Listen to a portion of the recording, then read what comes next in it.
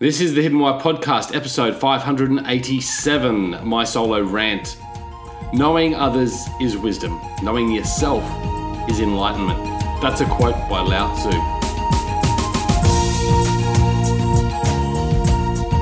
G'day, ladies and gentlemen. Welcome to the Hidden Why Podcast. My name's Lee Martinuzzi. How the heck are you? I hope you're well. Thank you for taking the time out to tune into this episode. It is my solo rant. It is a chance for me to share a thought, something that I've been reflecting on, something that I've researched, read about, listened to, that I want to share with you, something that I hope will inspire you in some way, maybe educate you and assist you to living your life with greater freedom, fulfillment, and happiness. That's what it's all about. Guys, here is a takeout from Buddha. To enjoy good health, to bring true happiness to one's family, to bring peace to all, one must first discipline and control one's mind. If a man can control his mind, he can find the way to enlightenment, and all wisdom and virtue will naturally come to him. So that is by the Buddha, and I think it sets the tone going forward for this conversation. We have to become the masters of our mind, and that takes some severe work. It's a long-term goal. It's practice, but we can achieve it. And in achieving it, perhaps we can actually live into a state of enlightenment. So that's what this episode is about, guys. It's a quick little thought on enlightenment. What is enlightenment? Why it exists? What's it for? How do we get there? This is my thought. This is the Hidden Why Podcast. Guys, check it out at thehiddenwhy.com. Leave me your comments there and connect with me through email or Facebook as well. Enjoy the show. Cheers. Enlightenment. What is enlightenment? I don't know if you know much about this topic. I don't really. I'm not an expert in the subject, but I do think about it and I read about it, and it comes up often and often. And people talk about, enlightenment and being enlightened. I don't know if it's achievable in one's lifetime. I think it takes a lot of practice, but I think we can get to some point in our life where we feel maybe like we're getting close. I really think that is possible, and hopefully I'm on that journey myself. I really do. Enlightenment is a difficult topic, subject to navigate. There's a lot of intricacies, so in this I don't plan to go too in depth. I may tend to veer off tangents from time to time. But let's just talk about enlightenment and what is enlightenment. I look at enlightenment as a state of peace. I look at enlightenment as an ability to live in each and every moment of our life in a deeper state of peace, regardless of the environment that we may exist within, regardless of the external realities that may be out there, regardless of the aversion that we might be facing in that moment, regardless of the pleasures that we might be experiencing in that moment. It's about really just being in a deeper state of joy constantly. I believe that is enlightenment. And I think it comes through a lot of practice, a lot of self-reflection and understanding. I think it comes by being able to best understand one's own mind. And I actually raised that quote or disclosure from Buddha at the start of this episode, because I think that's really what it's about. It's about understanding oneself to the deepest levels.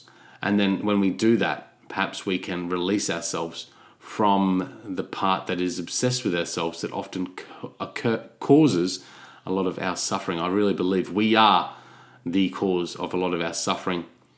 There is an 18th century German philosopher. His name is Immanuel Kant. And he's written an article on what is enlightenment. And you can Google it and you'll find it, have a read of it. It's really interesting. It is, Google the what is enlightenment and you'll find that one by Immanuel Kant. I might even stick it in the show notes if I remember. And he says that the path towards enlightenment is to free oneself from their self-incurred immaturity. Free oneself from their self-incurred immaturity. I really thought about that and I thought, well, what is maturity and what is immaturity? And then I look at a child and I think, as myself as a child, as a teenager, perhaps I was very immature. And then we look at adults and say sometimes you're immature because they're childish or playfulish or not too serious about things. And perhaps there's some truth to that. Perhaps, immaturity isn't so bad. Perhaps it's okay to be playful and curious and, experimental, I suppose. I mean, that's sort of the childish nature, isn't it? They're about learning. They're about not taking things so serious, about relaxing, about having fun, about having play. And so I reflect on that and I go, well, what's so bad about that level of immaturity? But it's deeper than that. It's about the self-incurred immaturity. It's okay to be immature. It's okay to be curious. It's okay to play. It's okay not to take things so serious. It's okay to not know all the answers, to ask questions, to search.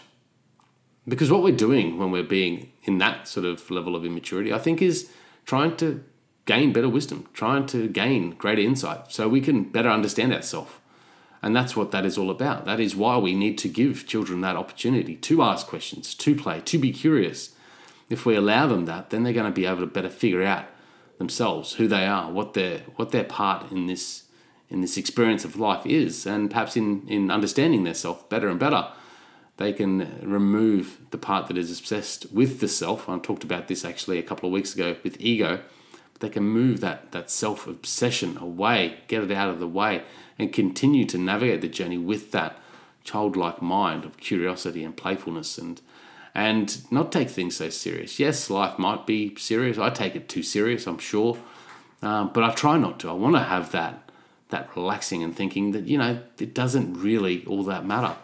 A lot of the things that we take so serious and stress us out and cause us anxiety and make us suffer are usually not that important. And what I keep reminding myself when I feel like this, in my own experience, is that, will I remember this at the end of my life? When I go through a hard time where I feel like something's happened to me that shouldn't have happened, that's what I remind myself. Is it that really bad? Is it really that bad? And often, 99% of the times, it's not that bad when I reflect on it. And that helps me just remove that burden, that self-incurred suffering that we can place on ourselves sometimes. But going back to immaturity, what I think it is, that level of immaturity is sort of one kind of playfulness and curiosity. And I think that's how we all need to keep going in this life. We need to keep having that sense of playfulness and curiosity so we can keep developing ourself, our mind, and better understanding our mind. And when we can better understand our mind, then we can better guide our lives in a conducive path with behaviors that are more conducive to the path of enlightenment. So if we look at this self-incurred immaturity, what I really believe it is being guided by the external reality rather than be guided by our own mind, be guided by ourself. I think once we understand the mind better, we can better guide ourselves in life. But what we do often, and this is the other part of the immaturity that I think we need to touch on and differentiate between, is the immaturity that requires the dependency of another party to make decisions for us, to guide our lives. And I think in the society at the moment, there's too much of this. There's too much guidance from external parties. There's too much parenting of society as a whole. We've got laws and rules and all this sort of thing. And we become more and more reliant on that. And that takes away this maturity for one's own life. It takes away that accountability and responsibility for one's own life. And it puts it into someone else's hands. And when we do that, and I think we're doing it more and more as a society, at least from my perspective and where I am, I don't think that's conducive to allowing one to really become the control of their mind, to really understand their self, their own needs, and to really then guide themselves into a better state of existence, a state where they potentially could move towards enlightenment, where regardless of the pleasure, the pain, the aversion that they might be experiencing, the external realities, regardless of all that stuff, I think if they could reach that part where they are in control, where their mind is at the forefront of their awareness, where they understand the operations of their mind, and they can then use their mind rather than looking for the guidance externally, they can actually look for that guidance internally, and they can then use that inquisitive nature that we are all blessed with to be curious, to ask questions, to continually to seek, to learn, to find insight, the information that we need to live towards that sense of enlightenment. That's what I really believe is meant by Immanuel Kant's idea that we have to release ourselves from this self-incurred immaturity. It's by taking responsibility back. It really is. It's by looking at our lives and being our guide. And the only way we're going to guide ourselves truly and beautifully towards perhaps enlightenment is by being aware, having a greater understanding of the mind that exists within our body. And then rather than rely on guidance from external realities, from external parties, we can better guide ourselves forward. That is matterful to us. And I think you look at the suffering in our lives and how that relates at the moment. A lot of the suffering is so superficial, it's so surface, and I reflect so deeply on my own life and the things that cause me suffering. Man, it is so immature, because I'm being guided by these external things that mean very little to the state of this existence. If I look up in the night sky, I can see that there's so much more out there, and this little bit of aversion or suffering that I'm experiencing in this moment, it just doesn't really have that level of significance when I compare it to such significance of the universe. And that's pretty outstanding for me, because I look at the things that do cause me suffering, like, oh, that's just not right. That's not what I want to be doing on a Friday night or Saturday night, or this isn't really quite comfortable at the moment. I'm not really enjoying this career at the moment. Oh, there's some sort of lacking of time in my life at the moment, and I feel like I'm being pulled in all different directions. Well, that's all very, very important to one level, but very insignificant at the next level. And I think the reason why we allow it to affect us so much is because we're not aware, we're not in control, we're so guided by everything else around us, we're so immature in that sense. And so we have to take control back, and that will start by becoming more aware. And I think we need to unplug from the system. We need to reflect some more. I mean, we're so busy and chaotic, and our attention is spread so thin. We're jumping from one task to the next task to the next task. We're chasing one dream and then going after the next dream. We're all after the bigger, the better, all this stuff. And I don't think it's going to really add up at the end of the day. And who knows what will happen going forward. But yes, there's an important level of your security that you need. Yes, there's an important level of food and relationships that you need in life. There are certain fundamental human needs that we need to take care of. But if I look at the suffering from day to day that really impacts our life, it's usually not that critical to meeting those fundamental needs.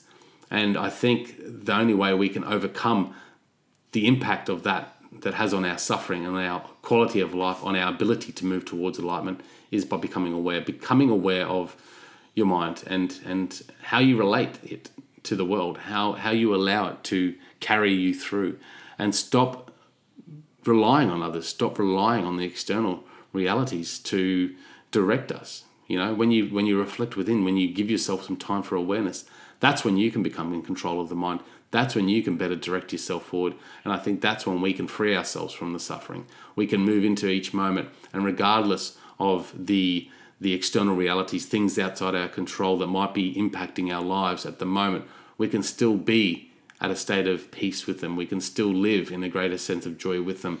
And man, I just love talking about this stuff, because it makes me think at the times, because I get carried away and things slip my end, and as suffering starts to creep in. And when I just talk about this topic, I really go, you know what, it doesn't really matter. I just need to let go, realizing that the one place that I am in control of is the mind, and the mind and how it interacts with the body and our external environment is the key to living with a greater sense of peace and joy. And I think once we can become more aware and more in control of that, then we can move towards that as well. And perhaps in practice over time, maybe in this lifetime, maybe in the next, if there is such a thing, we can reach that ultimate level where we're just in total bliss. Is it possible? Not sure. Let me know what you think. Jump onto thehiddenwhy.com. I'd love to hear your thoughts on enlightenment. That is my short little solo rant today. Again, reach out to me, thehiddenwhyguy@gmail.com, Facebook Messenger. You probably get me on those two platforms. Other than that, guys, enjoy your day. Until next time, peace, passion, and purpose. See you soon. Thanks, guys, for listening to this episode. I hope you enjoyed what you heard. I hope you love what you're hearing. If you like this episode, guys, or any of the episodes that you're listening to here at The Hidden Why, please do me a favor by sharing it. You can share it with your families, you can share it with your loved ones. You can do that by using your favorite social media channels, using the icons on the platform that you're listening to The Hidden Why podcast. Also, guys, if you're a fan of the show, please connect with me. Connect with me at thehiddenwhy.com. I love to hear from you. I love to converse with the people that listen to this show to find out what they enjoy, what they don't enjoy, and perhaps if they have any questions or feedback for the show as well. You can stay up to date with all that I'm releasing here, guys. I do a solo show every Monday, a 3-minute thought every Thursday. I do 2 interviews a week on a Wednesday and a Saturday, and a book review every Friday. You can stay up to date with all that by subscribing to my newsletter at thehiddenwhy.com. Just enter your email address there, and also subscribing to the podcast on the platform that you choose to listen to your podcast. You can also support the show, guys, by using the Amazon links at thehiddenwhy.com. So if you like books, you can get all the books that I review there, and anything else really that you like to purchase through Amazon. So use that link, it helps support the show. And we've also got a deal with Audible, guys. Audible is a fantastic way to listen to all your favorite books. We've got a deal with them so you can get 2 free books when you subscribe subscribe to a 30-day free trial. So check that out again at thehiddenwhy.com. Guys, that's it from me. You know what to do. Go out there, breathe more passion into every single moment. Do everything with greater purpose. And in doing so, you will discover your hidden why. This is The Hidden Why. My name's Lee Martinuzzi. Until next time, peace, passion, and purpose. See you soon.